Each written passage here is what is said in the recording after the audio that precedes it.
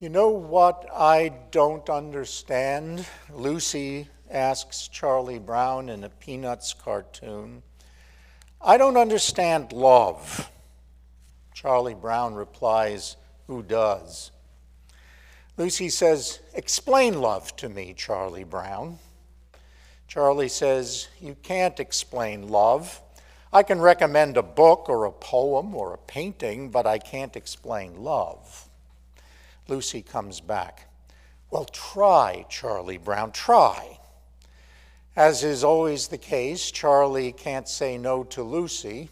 He can't resist doing what Lucy tells him to do, so he says, well, let's say I see this beautiful, cute little girl walk by. And typically Lucy interrupts. Why does she have to be cute, huh?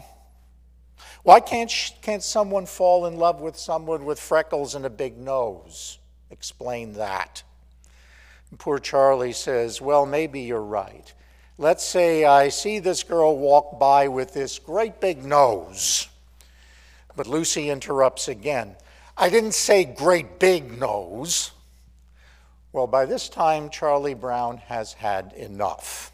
He sighs that typical woe is me sigh and says, you not only can't explain love, you can't even talk about it. As is often the case, Charlie Brown is touching upon a profound truth. In this case, the difficulty in discussing love. The most memorable discussion of the subject is right here in this text.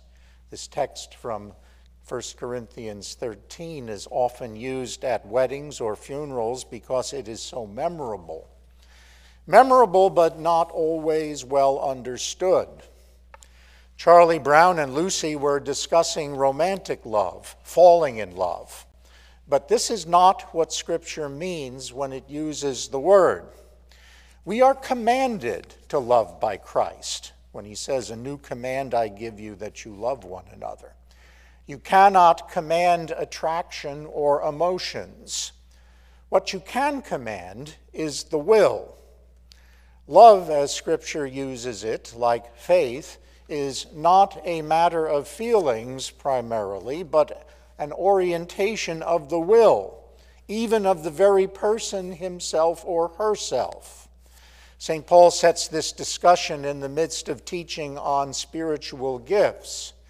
Without the same orientation toward others that God has toward us, in short, without love, they are useless.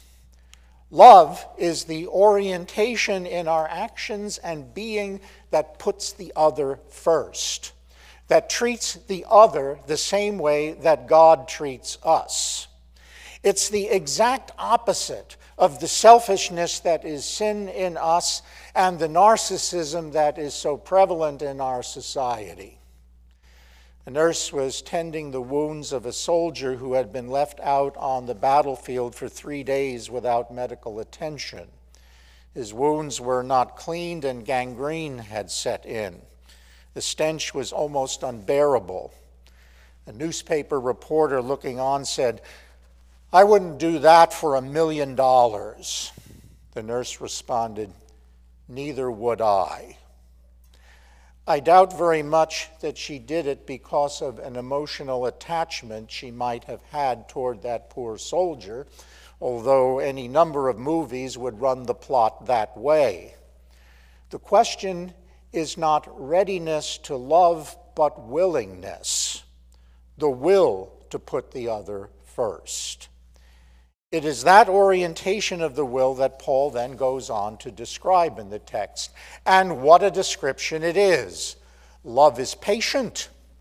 That means it keeps on task in working to enhance the well-being of the other person whom it is serving. It understands that things in the kingdom of God happen in God's time, not our own, and so it persists, it hangs in there. And in that way, it has the same strength as water, which eventually wears away stone. It is so strong that it is not bent by the fickle winds of social pressure or anything of that sort. It has convictions, you see. Convictions that won't crumble in the face of running into adversity and difficulty. And so St. Paul rightly says, love bears all things. This moves beyond patiently putting up with difficult people. The Greek words translated bears could also be covers. And then we would have a picture of love casting a veil over the weakness and failings of others. Proverbs 10:12 says, hatred stirs up strife, but love covers all offenses. Does this mean that then it never confronts? Not at all. But if it does, it's for the right reason. Love is willing to hurt sometimes, but only in order to heal. Love's attitude toward evil has redemption rather than punishment as its object. But to bear also has the meaning of carrying the burden and blame of another on your own shoulders.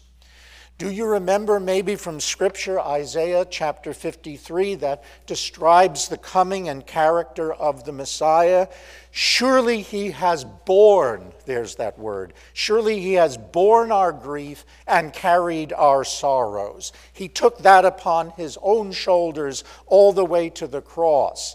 It is on the cross that the Lord has laid on him, Isaiah's words, the iniquity of us all, and covered over our transgressions. We have forgiveness and life because God in love did this. And so we too, if we have love, put up with things, as well as believe all things, hope all things, endure all things. All things? Are there limits? Dr. William Ritter writes of a woman in his church who asked the difficult question, how many times do you take the prodigal back? He had been talking about the prodigal son, of course, and this woman asked the question as she walked out the door following the morning worship service.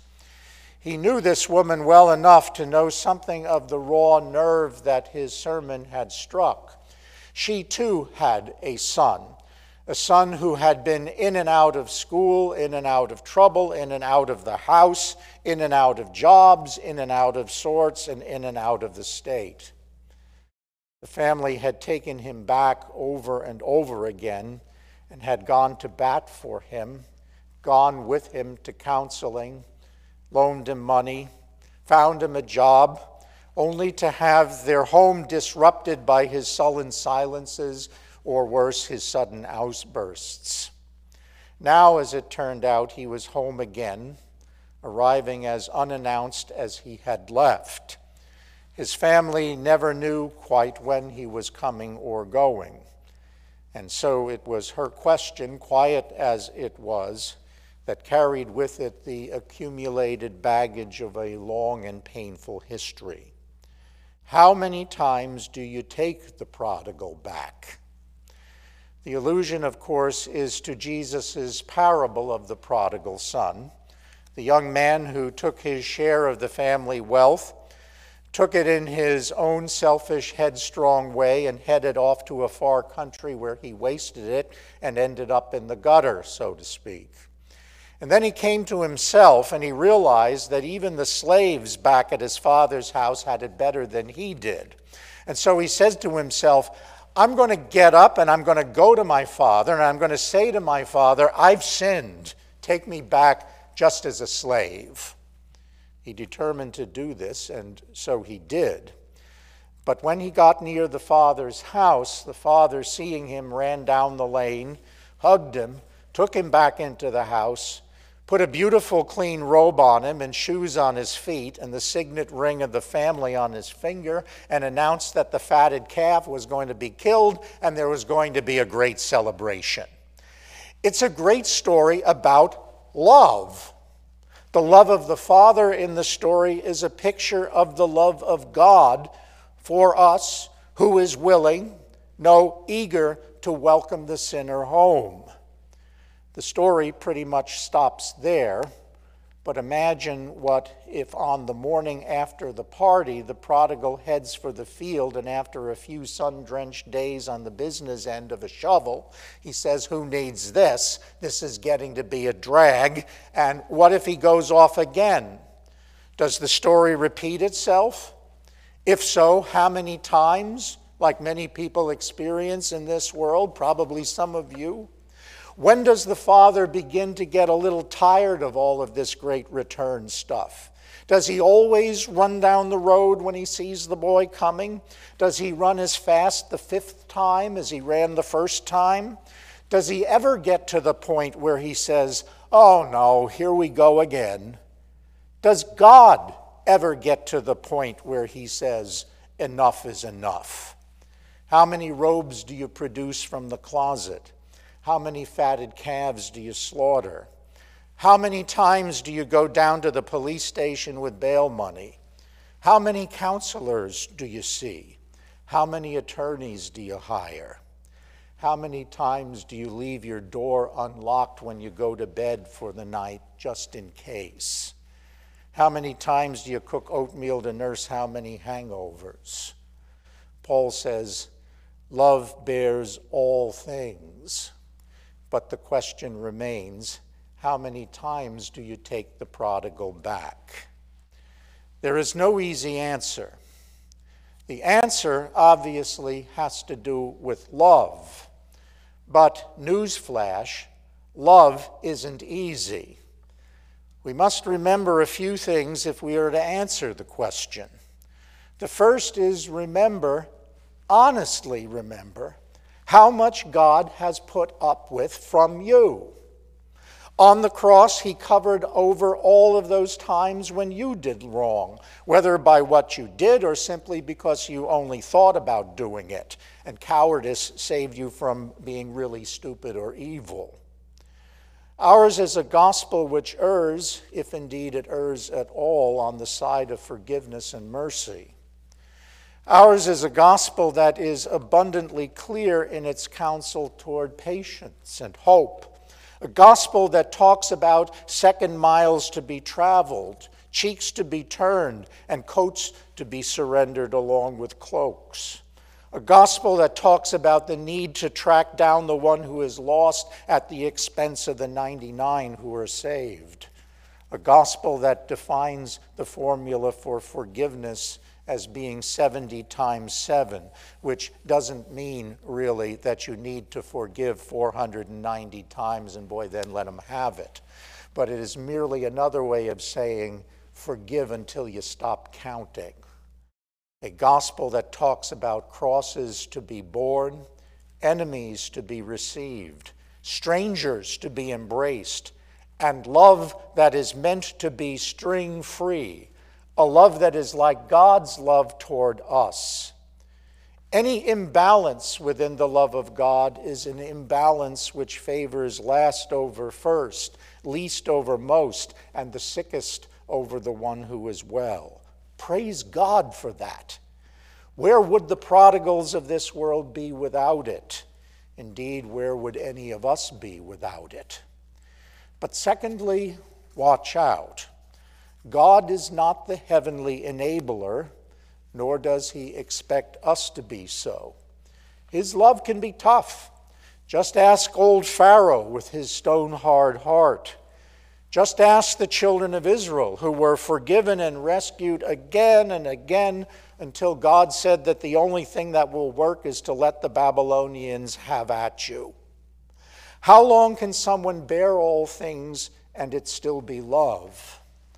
The point is that love will work at figuring out the answer.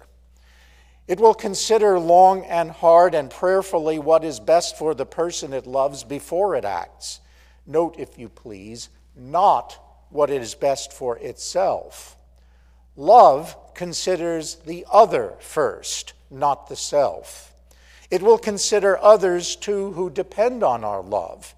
It will not do good to take the prodigal back if by doing so we lose the rest of the family.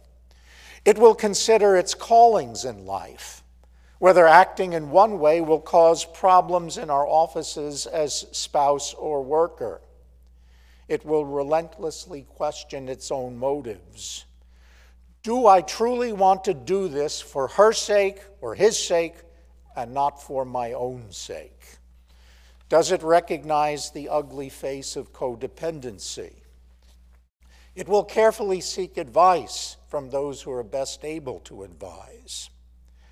How we work it all out, the number of times we take the prodigal back, will never be easy to decide because, as St. Paul rightly points out, now we see in a mirror dimly. Things usually aren't very clear here below, but love takes the time, and love makes the effort. Love tries to figure them out, and love wants to do the best, always bearing in mind how much God has mercifully loved us.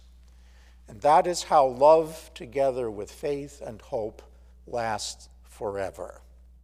Amen. And now may the peace of God, which passes understanding, keep your hearts and minds through faith in Christ Jesus to life everlasting. Amen.